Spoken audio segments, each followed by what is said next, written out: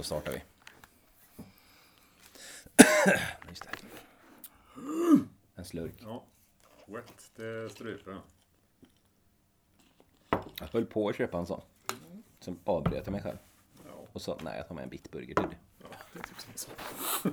Det här blir jättebra inledning. Kan ju starta så som det har låtit nu. För jag har spelat in hela det här nu. Ja, vad härligt. Ja. Välkommen till.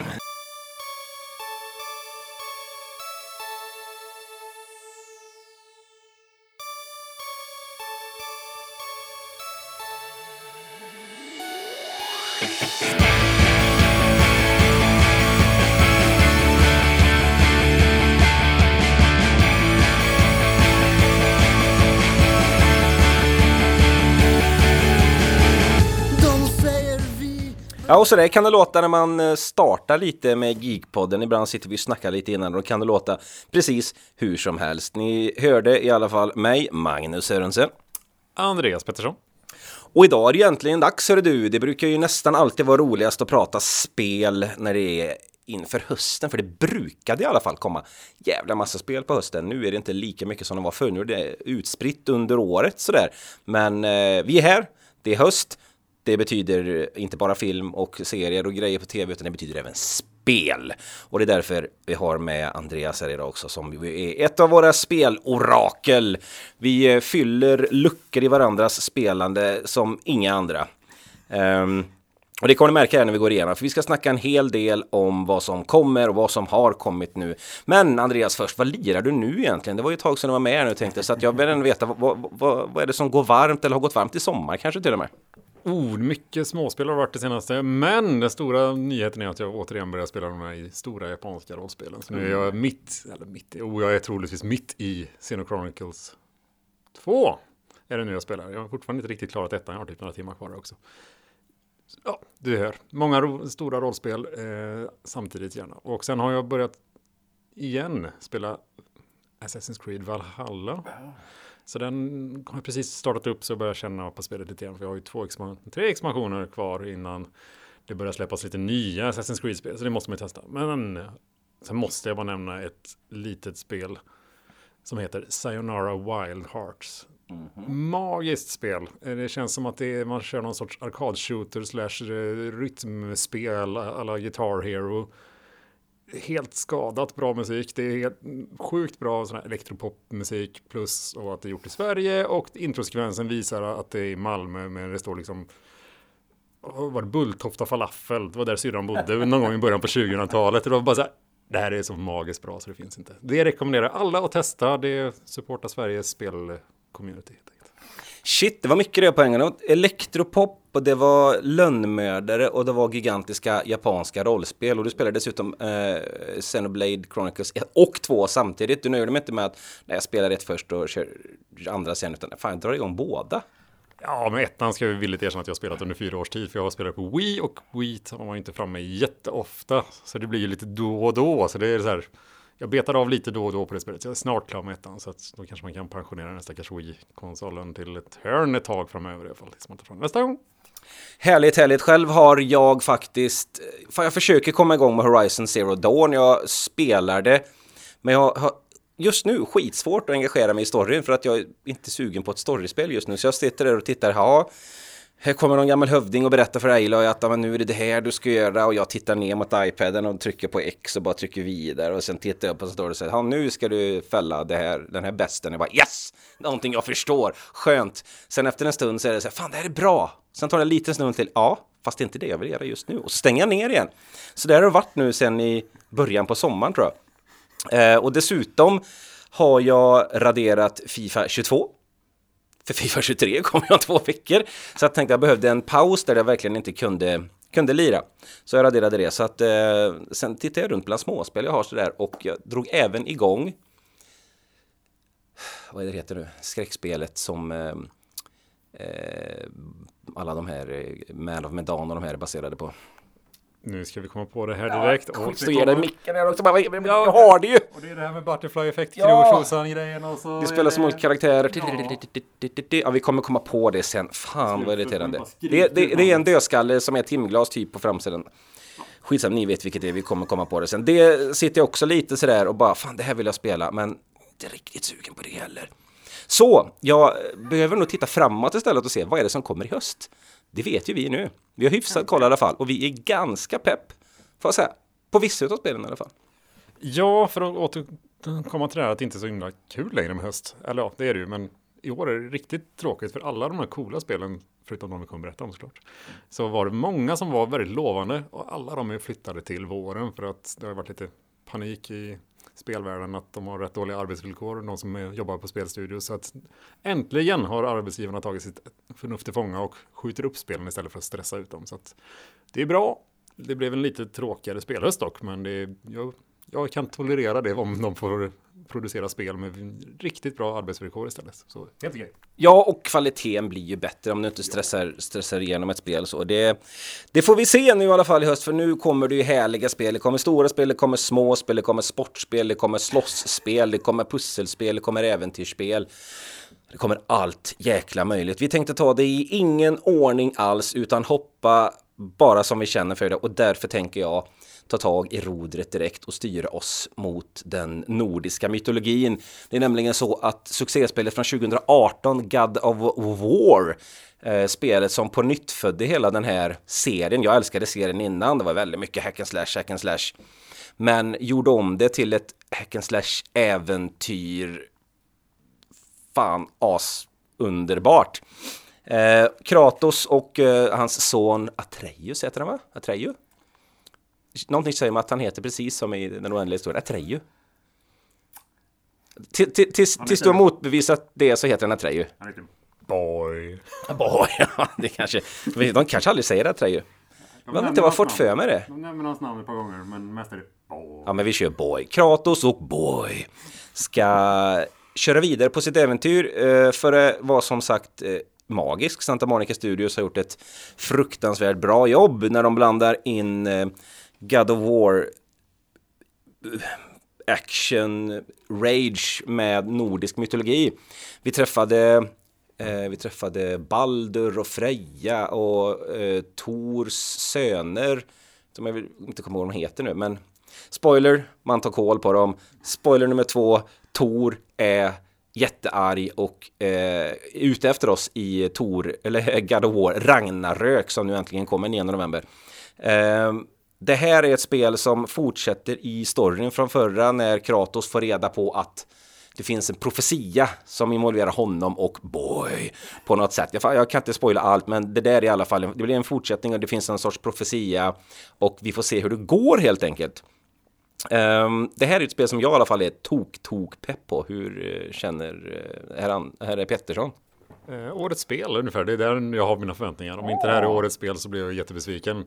Det är kanske jättefel att gå in med de förväntningarna, men det förra spelet var ju helt magiskt bra. Det var ju som att man tog det man gillar med de här gamla spelen, lugna ner det lite grann, köra någon sorts Metroidvania fast i halvöppen värld, fast lite med hubbcentrerat, att man går i olika hubbar, men ändå mycket äventyr, mycket pussel fast med bra spelmekanik. Även de små fighterna och de stora fighterna var ju fantastiskt roliga att köra, så att enormt höga förväntningar skulle jag påstå.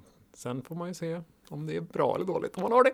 Jag älskar just det här. Det var bra att du säger det med Metroidvania också, för det tycker jag var en av de bästa sakerna som de la in i spelet. Just att du fick en anledning till att återbesöka de här fantastiska olika landskapen och grejer. Det är magiskt, det är fantastiskt. Det är olika realms kallar de det, va? Man åker runt till olika, det finns väl 7 realms.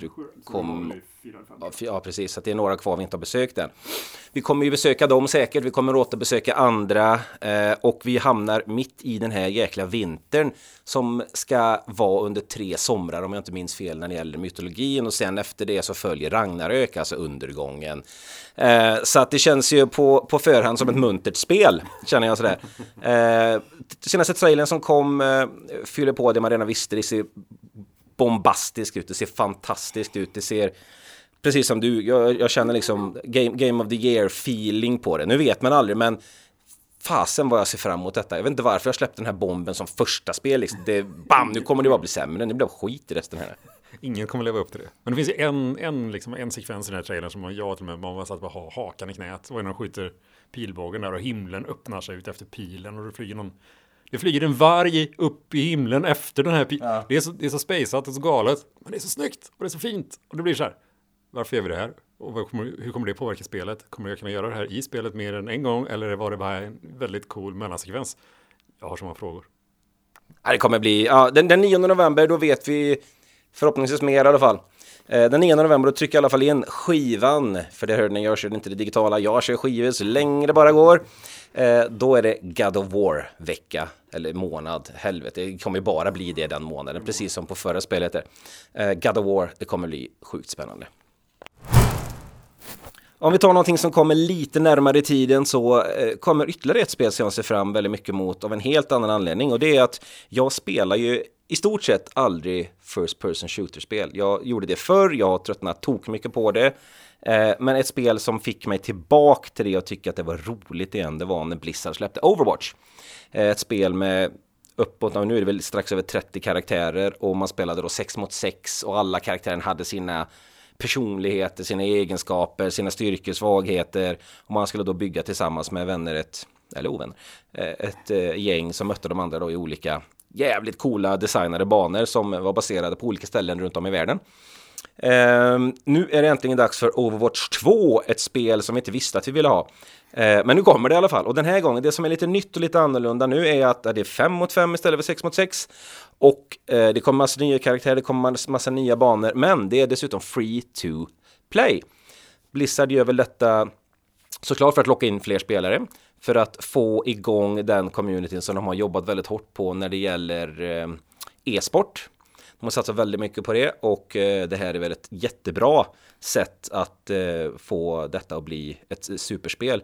Med tanke på hur bra Fortnite till exempel lyckades så kan man säga att Fortnite och Overwatch det är som natural när det gäller hur bra spelen faktiskt är och hur genomarbetade de är skulle jag säga. Som har spelat Fortnite och tycker att det inte är något för mig. Och Overwatch är jättemycket för mig. Det är i alla fall intressant för det är som sagt det är gratis. Det kommer även ett PvE eller PvE säger man. Äventyrsdelen av det hela kommer kosta sen. Den köper man. Den kommer nästa år. Det som är lite speciellt däremot är att det finns något som heter Battle Pass. Och Battle Pass är något där spelarna får spela spelet, tjäna poäng i spelet, Overwatch Points tror jag att det är helt enkelt. Och de här kommer man då varje säsong som de kör kunna köpa sig och komma åt de här nya hjältarna som kommer. Så du får jobba dig till de nya hjältarna. Du får inte allting gratis. Jag som då är en nybörjare i just Overwatch 2-världen som inte orkat bry mig ett skit om detta faktiskt, om man ska vara helt ärlig. Är det som i alla andra ställen att man måste köpa Battle Passet? Nej, det är ett gratis Battle Pass, men du kan köpa ett premium Battle Pass så att du kommer åt vissa grejer direkt, till exempel nya karaktärer och sådär. Men det är ju precis som att, jag menar, spelar du Hearthstone eller Magic Arena och sådär, du kan spela allting gratis, men du får harva lite. Precis, jag körde en del Destiny 2. Ja. Eller inte så mycket som vissa andra i den här podden har gjort, men hade man hela tiden att jag gör det här, de som har Battle Passet, de får det här också. Så att jag var med fast jag hade ungefär 25% som inte fick ha spelet hela tiden. Så det var liksom det som är min upplevelse av Battle Pass. Det är lite tudelat. Men här tror jag att du kan det här Premium Battle Pass kan du köpa både för $10. Det är ju nada. Du får ju spelet gratis dessutom. Eller så kan du köpa det för Overwatch-poäng som du tjänar i spelet. Så att du har ju många olika möjligheter att välja hur du spelar spelet. Ja, jag tycker det är väldigt smart. Det känns som att Blizzard gör helt rätt. Om det är en succé, det får vi se. Jag är faktiskt jättepepp så sätt att Göteborg är ju för fasen med som en bana. Bara det. Precis. Och sen gillar jag också att det finns en plan för Overwatch. Det släpps den 4 oktober. Sen har de släppt en tydlig roadmap som de kallar det, där säsong 1 pågår mellan 4 oktober, 6 december kommer säsong 2 och sen har de lite planer för kommande säsonger. Man ser varje säsong vilka nya hjältar, vilka nya maps, vilka nya skins, vilka mythic skin, game, jag har ingen aning vad hälften är här. Men det finns en plan i alla fall. Jag tycker det är kul, jag tycker det är proffsigt av dem att ha släppt så här. Och när jag säger att jag inte bryr mig ett skit, då beror det på att jag inte orkat engagera mig i det än, för att ettan var ju jättebra och de var ju så, men jag tappade lusten efter typ halvvägs. Och det här är ju ändå gratis, jag kommer ändå spela det, så att anledningen till att jag inte har engagerat mig i det är för att jag behöver inte göra det, för det släpps gratis och då kommer jag engagera mig i det. Så att det är lite både och, men Torbjörn och Göteborg låter ju fantastiskt. Eller hur? Och Brigitte, som vi dessutom har träffat i podden också. Matilda Smedius, det var himla trevligt. Men annars så menar det är ett perfekt spel så att det är gratis, in och kötta en stund ut. Det är ju som att spela en FIFA-match eller 3. Du går in och kör några banor i Overwatch. Och det är fortfarande ett av de roligare spelen när man spelar ett gäng ihop. Så att du har arbetar mot ett tydligt mål hela tiden. Så att du jobbar tillsammans. Det är inte bara någon tjomme som drar iväg åt höger och så skjuter ihjäl allt på vägen. Utan man spelar ihop. Och även om man kanske inte tycker att de här spelen är jättekul alltid, så är det ändå spela med dina kompisar, testa på matcher. Det är ändå gratis. Ja, och du har en estetik som intresserar mig mer än liksom, jag tycker, alla andra spel ska alltid vara antingen super high-tech och mörka, gråa, eller så är det andra världskriget, första världskriget eller något jävla krig där allting är deppigt bara. Här är det så här, men det här är galna hjältar på olika sidor som bara, de köttar på bara. Det är som Fortnite, färgglatt. Det är som Fortnite. Fuck off. Vi ska inte jämföra det med Fortnite. Jo, men det är klart det finns jämförelser med Fortnite. Men som sagt, jag hoppas att Overwatch 2 kommer sno spelare från Fortnite. Jag är säker på att de kommer göra det. För kidsen, de kommer leda gratis spel. Gratis är gott. Det var det om Overwatch. Sen nämnde du här i början, Andreas, du spelar något elektropopspel som hade lite med beats och skit att göra. Jag tänker om vi vrider upp det lite grann. Och går till en 11, men nästan ännu högre. Spinal Tap, de drar upp det till 11. Här, jag vet inte, vad ska vi dra upp det till här? Jag vet inte, vi får ta 6 kanske. Snyggt. Det handlar ju nämligen om, jag vet inte riktigt hur de har fått ihop detta, men om ni tänker er själva, om man blandar Guitar Hero med Doom. Och så sätter ni någon sorts mer medieval-aktig, typ Hexen heter det, va? Då får ni Metal Hellsinger. Och så korsar du det med det här Cadence-spelet som man måste trycka på knappen i rätt takt. Som det som släpptes till Switch för 100 år sedan. Just det. Och exakt den kombon låter helt galen, men då får du det här spelet och det verkar helt fantastiskt. Ja, tänker Doom, men att du ska, och så, dödsmetallmusik, stenhård i bakgrunden. Och du får bonus om du dödar i takt med musiken. Du ska ju döda i takt med, så man trycker liksom.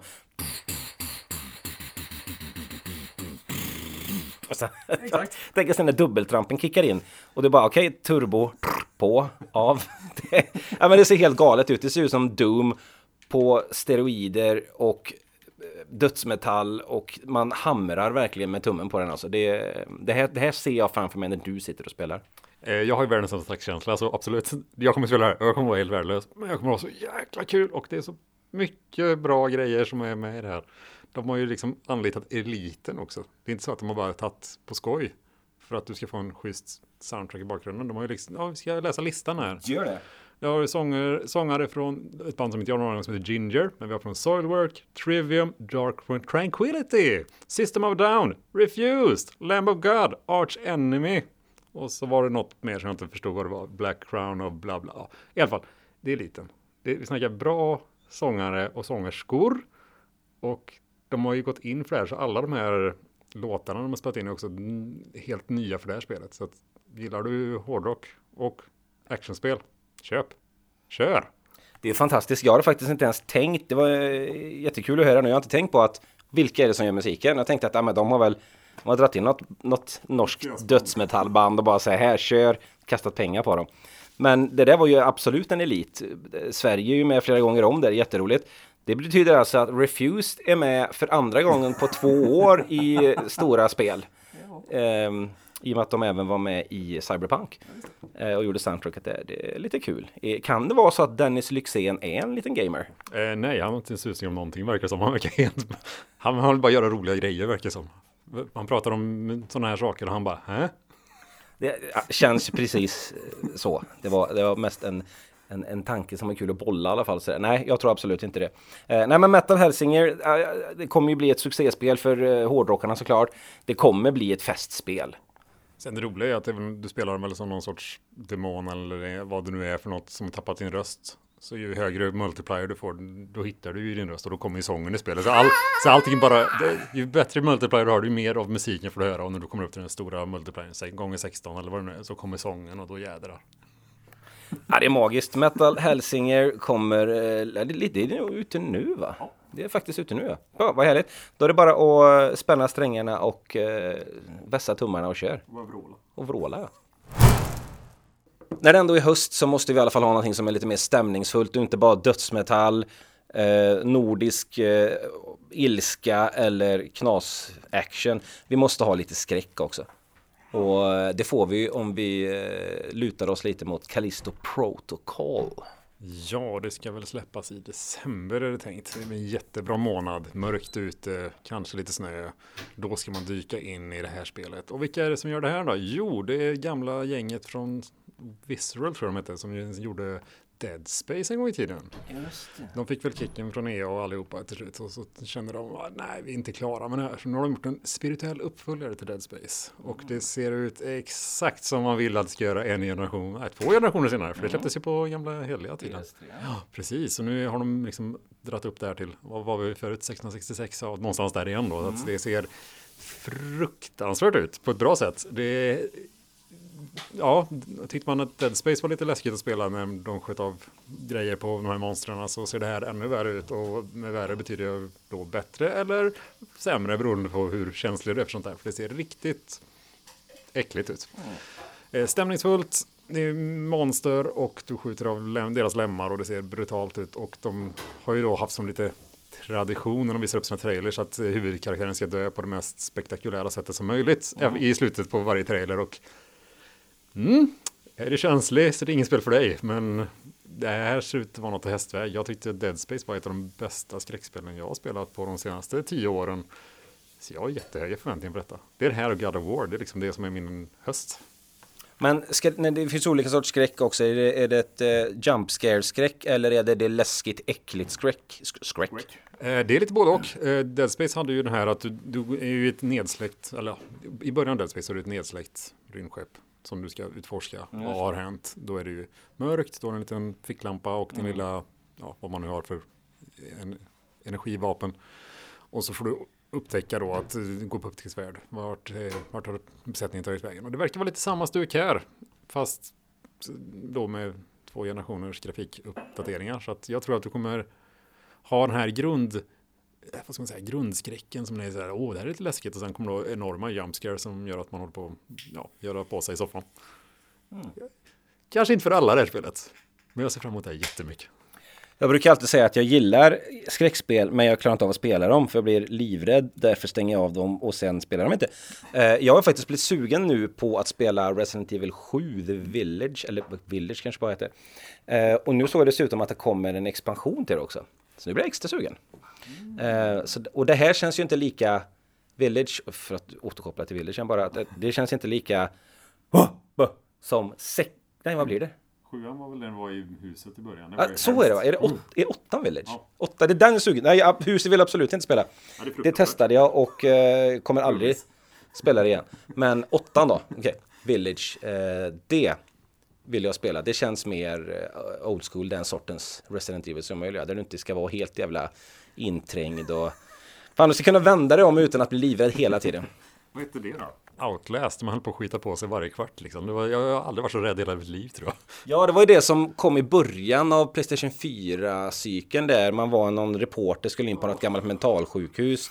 Man klättrade sig, det kommer 2 uppföljare tror jag. Det var också så jag klarar inte av att spela färdigt, men det var ju en kul uppvisning i början så, men det gick ju inte, jag blev skiträdd. Troligtvis varför jag någon spelat. Ja, men jag är fortfarande med från Resident Evil 1 när hunden hoppar in genom fönstret. Det, så att där har du ju nivån. Eller jag var fan livrädd när man skulle öppna en dörr. Den grejen, vad kommer på andra sidan en hund till kanske?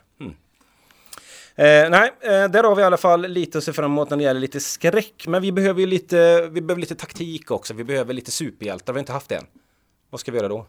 Då ska vi spela Marvels Midnight Suns, som är deras version av XCOM kan man kalla det. Med istället då för att ha massa soldater så har du massa superhjältar du kan rekrytera i din kamp mot ondskan. Vem det nu är i det här kommer jag faktiskt inte ihåg, för de har ju släppt så mycket Marvel och Star Wars information och så allt vad det nu har varit det senaste, så hjärnan håller på att smälta. Disney har bara öst ut info om allt, så att det mesta går in i varandra känner jag. Så jag har faktiskt inte riktigt koll på vilka det är man slåss mot där. Men det vi vet i alla fall att det är en jäkla massa superhjältar du kan välja och rekrytera till ditt lag när du ska ut på olika missions. Och du spelar som The Hunter, en customizable, vad fan säger man på svenska? Bra fråga. Jag satt och funderade på det. En customizable superhero. En superhjälte som du kan gå in och ändra på och skräddarsy. Så kan man säga. Nej, men du ska kunna skräddarsy det med massa olika superkrafter och kombinera olika saker. Så det betyder att vi kan spela på 2 helt olika sätt och sen har det med vilka 3 hjältar du tar med dig ut på uppdraget. Och som du sa, ett XCOM-upplägg så med hidden movements och grejer. Men det är ju inte helt oväntat när det är Firaxis Games som gör det också, som har gjort, eller varit inblandad i alla fall, och gjort Sid Meier's Civilization och XCOM. Och det hade varit en grej om så, men det påminner om XCOM och så något företag som gör det. Nu är det så här, men nu är det de som gör det. Jag är jättepepp faktiskt. Jag var ju så besviken med de sista XCOM för jag tyckte att det var stundtals så jäkla svårt och slumpigt. Men nu tänker jag ge dem en chans till, och nu när de blandar in lite Marvel och deras Midnight Suns här, då är jag faktiskt lite extra peppar. Ja, jag håller med. Jag tycker att de här XCOM-spelen, både 1 och 2 och de här nyversionerna har varit fantastiska. Men de är ju, som du säger, de är väldigt svåra. Du får lägga ner din själ på att verkligen planera de här uppdragen, och ibland så har man inte den tiden, känner man, och då spelar man något annat som Mario plus Rabbids istället, som är typ samma sak, fast superlätt. Ja.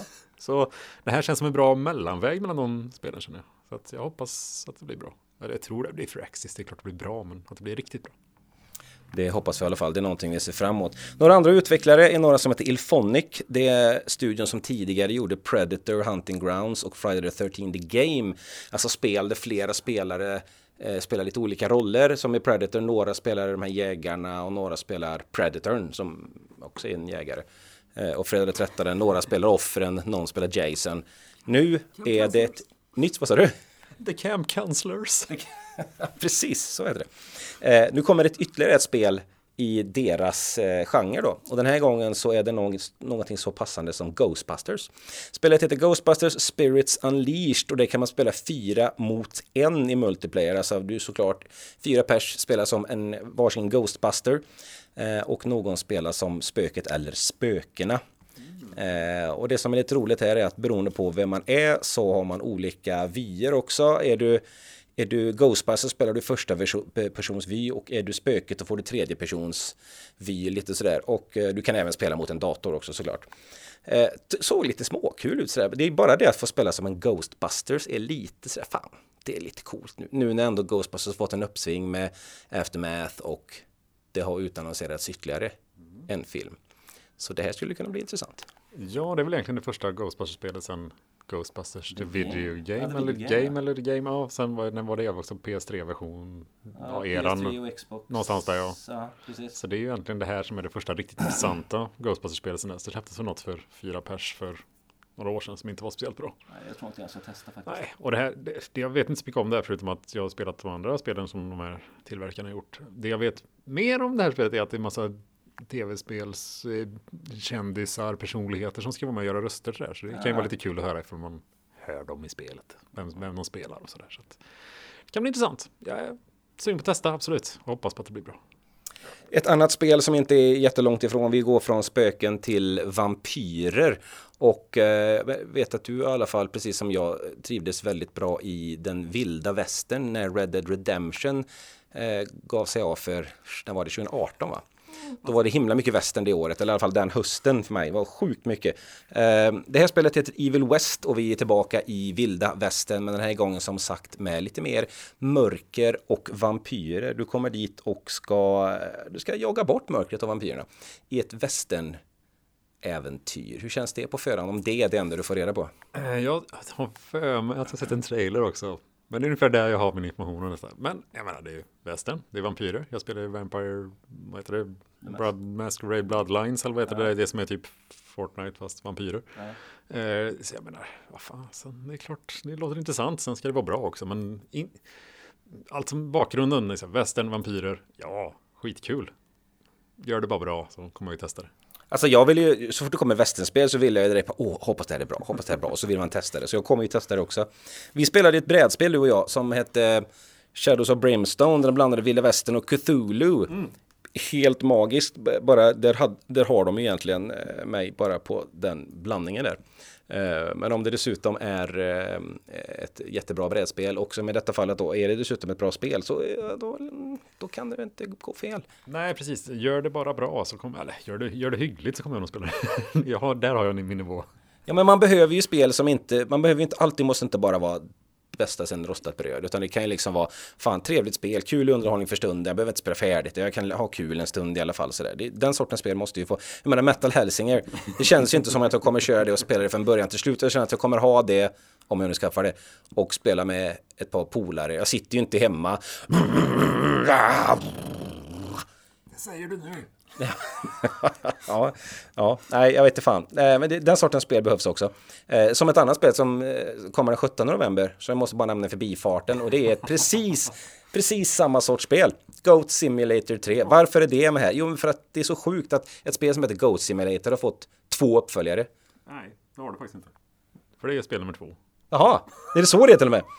Jag tänkte det när det kom så här. Har jag missat 2:an? Det är det som är så kul. Det är ju en svensk studio som är väl baserad i Skövde eller sånt där. Men de har ju släppt alla hämningar vad som gäller med marknadsföring. De döper det 3, fast det är egentligen 2:an. De drar in Paul Paljett som leadsinger till deras nya trailer, som är dessutom en parodi till trailern som blev legendarisk på något E3 för Dead Island 2. Så de gör en parodi på den, och så drar de in Paul Paljett som soundtrack till den trailern. Nej, ja. Kommer jag spela spelet? Nej, antagligen inte, men marknadsföringsmässigt A+. Jag hade faktiskt inte sett trailern. Jag skrev bara upp det för att Goat Simulator 3, och jag tänkte att jag måste nämna det för att fan, jag har inte sett 2:an, eller inte sett att han kommit ens. Vi har ändå kört Goat Simulator 1 en hel del på jobbet, eller vi, ungdomarna på jobbet, har kört en hel del. Så att jag tänkte att 3:an kommer säkert köras där också, för det är en dumbom-underhållning för stunden också. Bara gå amok i en stad, eller vart fasen nu 2:an då utspelar sig. Det fan, har man sett Thor dessutom, Love and Thunder, så kommer man ju älska jätter. Om man inte gjort det så kommer man inte, jag säger Andreas, jag har inte sett den här. Du fattar inte det, Andreas. Inte Kristoffer som smög in i bakgrunden, har inte sett. Nej, han tittar på fotboll. Kul. Då tänker jag att vi gör så här, att vi måste kasta oss över lite till ett annat free-to-play-spel. Ett spel som faktiskt Kristoff, som dansar i bakgrunden här, har sett fram emot i alla fall. Han önskade att det kom i alla fall. Och det var ju nämligen så att vi spelade väldigt mycket The Division ett tag. Det här survival-spelet där det handlade om att överleva och sådär. Men Kristoff, han var mer intresserad av att få kläderna som matchade hans riktiga kläder. Ja, men det ligger lite i det faktiskt. Och till slut tror jag fick ihop det mesta, men sen slutade jag spela. Vad hände när du köpte en ny jacka då i spelet? Då sprang du runt och letade efter en ny blå jacka? Nej, jag tror aldrig jag köpte någon ny jacka. Jag tror jag fortfarande samma jacka som när vi spelade ettan där. Men sen klart, jag har väl kanske någon mer jacka nu och kanske några andra byxor som man kan ju också bolla lite och byta lite garderob under spelets gång. Ja, jag tycker det är fantastiskt. Vi har i alla fall snackat om att vi såg fram emot, vore kul med ett nytt sånt spel. Behöver inte vara The Division, men den sortens spel i alla fall. Och sen av en händelse igår, tror jag det var, så såg vi att The Division Heartland hade annonserats. Och då tittade vi på trailern. Just det, men då fick vi väl reda på att det var något free-to-play-variant här som såg ganska dassigt ut, tyvärr. Det lilla vi såg av den här teasern som var i minuten. Så att peppen dog direkt för min del.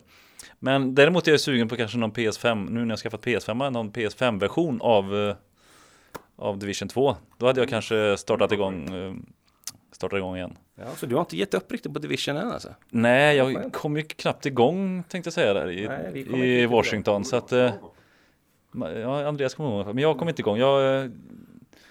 Jag tror aldrig han att köra ihop med någon ens. Nej, vi hade nog lite svårt att få ihop tider där, sådär, men vi var kände på det i alla fall. Jag tror jag spelade mer med Kristoff faktiskt när i 2:an. För jag var den enda som faktiskt spelade 2:an på riktigt. Ni hoppade lite snabbt. Vi har nu spelat betan mycket, kommer jag ihåg. Och sen blev det väl kanske någon mer gång. Men ja, det är jag sugen på att ta upp igen. Nu när barnen är lite större igen också. Så nämner du PlayStation 5-versionen av det. Det hade varit fantastiskt. För det var ju så här, det var på gränsen vad man kunde maxa på en PS4, Division 2. Så att hade man knäppt upp några steg till, PS5-version? Ja tack. Ubisoft, lyssna. Ja, det känns i alla fall inte som att Heartland är någonting som kommer vinna över oss. Däremot kanske det är någonting som kan vinna över nya spelare till att spela de gamla spelen i och med att Heartland är gratis. Det är ju säkert inte skit, men det var inte riktigt det vi var ute efter. Vi som väntade på något nytt från Division när det dessutom är en ny konsolgeneration. Ja, vi har redan nämnt japanska mastodontroll, alla japanska rollspel är ju mastodont. Så att, och det är därför ytterligare en anledning till att Andreas som är, han är en av de få i världen som fortfarande spelar de här. Nej, han är en av de få utav oss i alla fall som spelar de här. Och det tycker jag är jäkligt kul, för jag spelade de här jämt förr. Hinner inte spela längre nu. Jag vet inte riktigt hur du får ihop det. Du som dessutom spelar flera samtidigt, det är helt magiskt. Men det måste finnas lite nyheter där också för de som vill spela de här spelen i höst. Ja, och de utannonseras ju på diverse olika konferenser och allt vad det nu är. Men de har ju släppt, de har väl 3 stycken som släpps i år. Eller de har fler såklart. Men det är väl 3 stora egentligen som släpps i år. Och det är väl Star Ocean, The Divine Force. Och ska jag vara helt ärlig så har jag inte jättemycket relation till den här serien. Jag har spelat 3:an tror jag det. Den var rätt okej. Så jag har sett trailern till den nya nu och det ser riktigt katastrof ut faktiskt om jag ska vara helt ärlig. Det ser ut som att det fortfarande är ett PlayStation 3 eller Xbox 360-spel fast de har dratt upp lite grann. Det ser riktigt... Nej, fy. Jag hoppas att det är bättre än vad det ser ut för det ser inte kul ut. Sen har de något som heter Valkyrie Elysium och då får vi ju alla tankarna till något annat Valkyrie Chronicles men det var inte alls i närheten av det. Det här var något mer Devil May Cry-aktigt action-rollspel istället för det som vi tänkte på som var lite mer strategiskt. Det ser dock ganska schysst ut, tycker jag. Det är så här, mycket effekter, mycket attacker, säkert du måste memorera, precis som i Devil May Cry. Men det finns ändå någonting här som skulle kunna passa. Men det är lite mer action-rollspel. Troligtvis lite kortare också. Och sen så är det den här sista. Jag måste ta upp min telefon här, för jag måste komma ihåg vad det här heter. Diofield Chronicle. Sämsta namnet någonsin. Det är katastrof. Ingen kommer någonsin komma ihåg det. Diofield. Vad fan är det? Fråga mig inte, jag säger det. Någon som döper spelen på Square Enix måste ju få sparken snart. Chronicle? Ja. Det är inte överanvänt i alla fall. Nej, precis. Ja. Tyvärr har de världens nästa namn. Men det är det här spelet som verkar mest intressant. Det är det som verkar som en uppföljare till Final Fantasy Tactics typ. Och det ser faktiskt riktigt vasst ut. Tror det ska finnas någon demo ute nu om man är lite sugen på att testa. Och spelet i sig släpps väl i november tror jag det var. Eller ifall det tror kanske inte men nu. I oktober. Jag har lite dålig koll. Så mycket spel som släpps. Men det är jag faktiskt lite sugen på. Återigen, världens sämsta namn. Men det såg faktiskt riktigt nice ut. Final Fantasy Tactics är fortfarande de här... Det ligger där uppe med de här spelen som är sådär magiskt bra. Som man någon gång borde spela klart. Men aldrig kommer att ha tid. Och det säger jag som ändå tar mig tid till de här spelen. Vi får se. Men det är ett sånt spel de skulle kunna göra en ny version av. Att de inte har gjort det redan. Ja, det känns som att hela tiden så när man kollar på så här, vad släpps i år. Det är alltid någonting ny version av något sånt här PSP-spel Final Fantasy. Det kommer väl Advent Children 7 någon ny variant nu. Ja, Crisis Core är det va? Ja. Det får man ändå ge Nintendo som är fantastiska på detta. De snappar upp alla de här trenderna. Att de släpper ju till Switch då uppdateringar och remasters på alla Tactics, Ogre och så var det mer de skulle släppa nu. Front Mission skulle de också släppa alla de första spelen där som de skulle remastera och släppa på nytt. De har ju ändå tänket. Varför kan de inte övertala Square Enix att göra Final Fantasy Tactics en uppdatering på det? Det kommer säkert. Vi sa att Final Fantasy 7 aldrig skulle komma en remake. Vi vet fortfarande inte om det kommer att komma in. Det är inte färdigt än. De har släppt 1 av 3. Vi är försiktigt positiva i alla fall.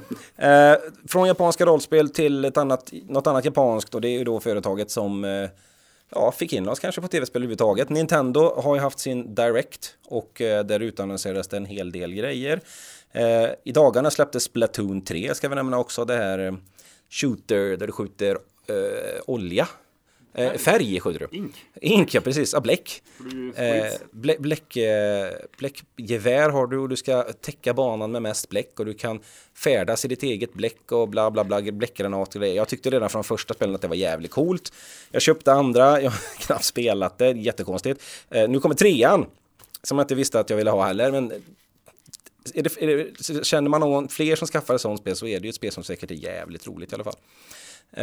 Det finns fler spel som har en 3 efter sig. Det är inte bara Goat Simulator och Splatoon utan vi har även Bayonetta som ju är det här brutalknasiga actionliret med Bayonetta som är en, ja vad är hon egentligen? Hon är häxa, hon ser ut som en sträng skollärare med långt hår som hon slåss med och stilettos. Och pistoler, typ. Pistoler, ja. Det är weird crazy. Det är väl topp. Ja, Devil May Cry på knark ungefär. Ja. Och är ett av de bästa actionspelen du kan i princip spela. Ja. Det är väl, vad är de heter? Platinum Games vad som gör dem. Och de är väl kända för att ta de här actionspelen till toppen. Liksom. Vrida upp det till 10 eller 11 och fortsätta lite till. Då kommer du till deras topp när de är som bäst. Jag har kort spelat ettan lite grann. Det var riktigt bra, men jag är ganska kass på de här spelen så att det tar lite tid för mig. Jag vet inte om jag kommer hinna ta mig an detta, men jag är ju alltid sugen på när det kommer, för som du säger, det är over the top action, men det är en upplevelse att titta på. Det är ju helt fantastiskt. Allting funkar precis som det ska, och det är bara, jag fattar inte hur de kan toppa sig själva hela tiden med allt de hittar på, bossar och grejer. Och titta på någon som kan spela de här spelen. Det är ju som att titta på någon konst. Det händer grejer och det flyger grejer och det exploderar. Det är helt, att bara sitta och titta på någon som kan spela, det är fantastiskt kul. Ja. Sen har vi även Fire Emblem Engage, som jag inte kan så jättemycket om, men Fire Emblem har ju hängt med ett tag i alla fall. Bara det. Återigen taktiskt rollspel, och det här är väl nya mainline-delen tror jag. Så det kommer ju massa spin-offs på det här också. Så att det här är väl det nya mainline-spelet som uppföljer upp Three Houses var väl senast tror jag för 4, 5, 6, 7, 8 år sedan när det nu släpptes. Har du kört någon av Fire Emblem-spelen?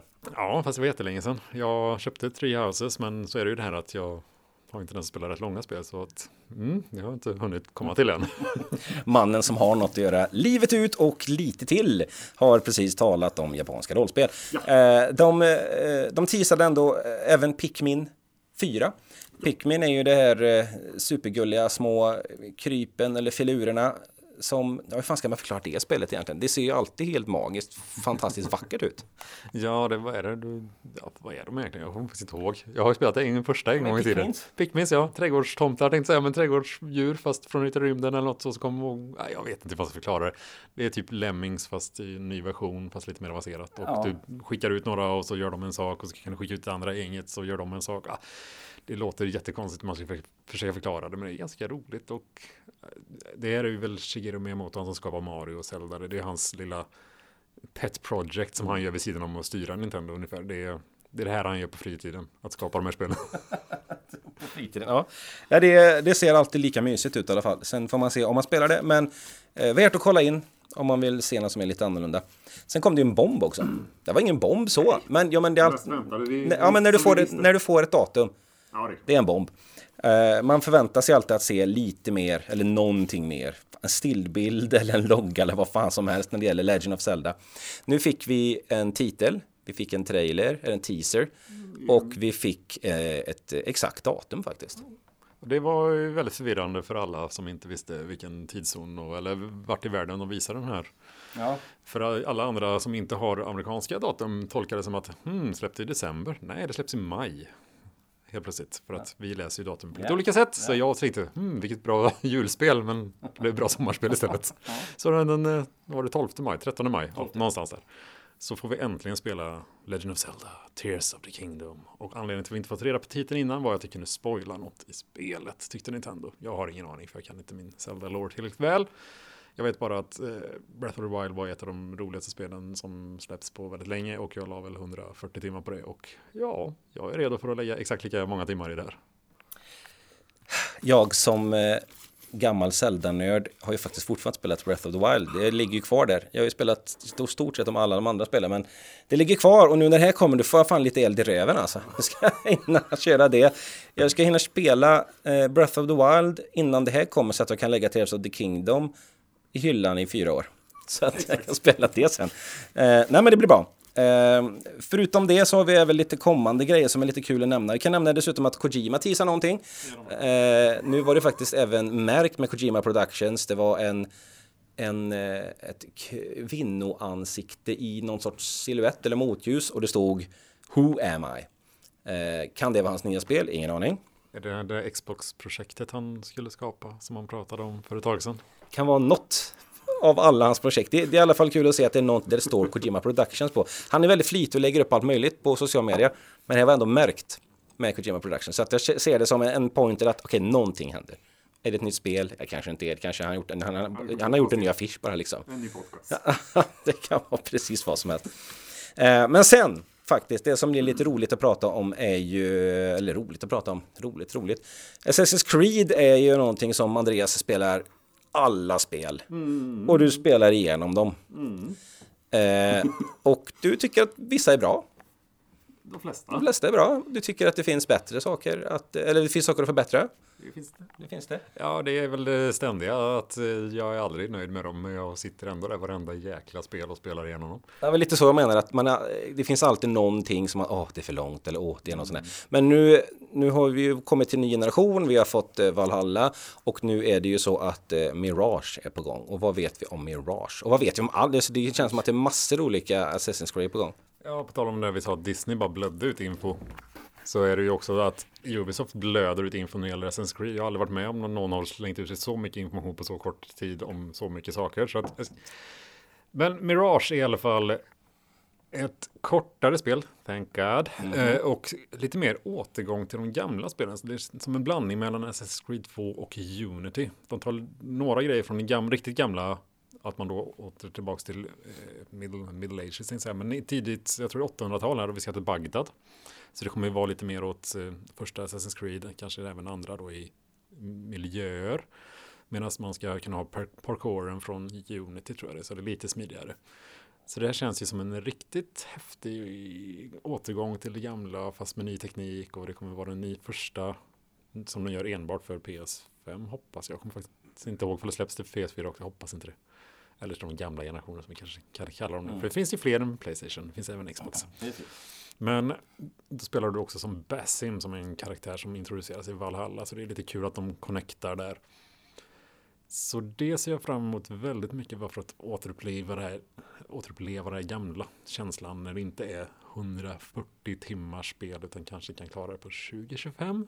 Gärna, tack. Ja tack, men då har jag en fråga. Vad är det här vi hör snackat om spelet som ska ha någon sorts hubb i sig och småhistorier? Ja, då kommer vi till den här overload av information. Då ska vi först bara gå igenom vad de har mer och sagt. De ska äntligen avsluta Valhalla med ett gratis äventyr. Just det. Så det släpps någon gång i december, tror jag det var. Sen så har vi 2 stycken spel som ska släppas innan hubben. Eller i alla fall utannonserades innan hubben i den här lilla... Och då är det ju det som kallades... Vad kallar de det? Red tror jag det var. Det var väl det som ska vara i Japan. Som i feudala Japan. Och det är liksom det är nästa mainline-spel. Så det är väl det som ska bli det nya Origins av något slag. Låter sjukt stort och jättestort igen. Hoppas de drar ner det lite grann och fokuserar det lite mer så det inte blir så jädra spretigt som de senaste har varit. Och sen har du något som heter Hexi, tror jag de kallade det. Och det är väl druider och häxor och ska väl, väldigt, väldigt sparsamt med information. Och utöver detta så skulle det komma något mobilspel, jag vet inte. Alldeles för mycket information. Och sen så har vi den här hubben som vi ska kalla Infinity som kodnamn. Och det jag vet är att de har sagt att man ska kunna spela multiplayer där i alla fall. Men att allt annat ska väl på något sätt kunna knytas an i den här hubben. Jag vet inte riktigt hur det ska funka. Verkar lite flummigt. Men multiplayer kanske gör återkomst. Så det är ju kul för de som gillar det. Det är i alla fall himla kul att de verkar satsa så mycket på Assassin's och ha så mycket olika grejer på gång i och med att det blir sån information overload. Och jag tänker att vi gör så här, vi lämnar Assassin's och på något sätt hoppar över till, du snackade om att Assassin's ett kommande spel ska vara i Japan och att det var jättestort, och då kan jag dra en liten segway från stort spel i Japan till Ghost of Tsushima som var ett stort spel i Japan. Och min segway är att vi hoppar från det till Rise of the Ronin som Team Ninja gör. Ett spel som vi fick ju se någon sorts trailer på här nu. Och det här vill jag också veta lite om innan vi avslutar veckans podcast. Vilka är Team Ninja och Rise of the Ronin? Vad kan vi förvänta oss där? Team Ninja har väl gjort en massa goda actionspel med lite äventyrsinslag som bland annat, vad heter det, Odyssey to West, eller vad heter det också. De har gjort Heavenly Sword bland annat och håller väl på med 2 eller 3 spel samtidigt just nu som det är actionspel med lite äventyrs. Det är som äventyr i grunden, men det är mycket action. De är väldigt bra på action och det brukar oftast vara väldigt snygga spel. Och som sagt, för ett par år sedan satt vi här och önskade att vi kunde få uppleva några spel i gamla forntida Japan och nu är det någon sorts, ja, alla ska göra det och det är fantastiskt. Jag gillar öppna världar, jag gillar den eran, jag gillar den sortens actionspel. Det här är ju julafton för mig, både Assassins det här och någon gång ska jag även spela Ghost of Tsushima så att det här är, ja, det kan inte bli bättre. Ja, det är fantastiskt, jag håller med. Det är bara det att de inte får bli för stora. För Ghost of Tsushima, det raderar jag ju från hårddisken för att det var för stort. Jag pallar inte med längre. Jag orkar inte göra samma sak om igen. Men satan vad snyggt det var. Satan vilket bra system det var och vad mysigt det bara var att glida runt i. Mer av det, men inte lika stort tack. Skulle jag hälsa världen som en avslutning på veckans podd tror jag. Det håller vi med om. Snälla, inte så stora spel. Lagom stort är väl... Vad är det för med lagom? Ja, men herregud, vi är ändå svenskar. Vi är nog ganska nöjda tror jag med att ha tagit en titt över höstens spel. Nu vet vi vad vi ska spela. Hoppas att ni vet någonting mer som ni tänker att ni ska testa på att spela i alla fall. Så, vi tackar för oss. Vi här idag, jag, Magnus Sörensen. Andreas Pettersson. Och Christoph Sjöqvist. Ha det riktigt bra, så hörs vi igen nästa vecka. Hej! Hej!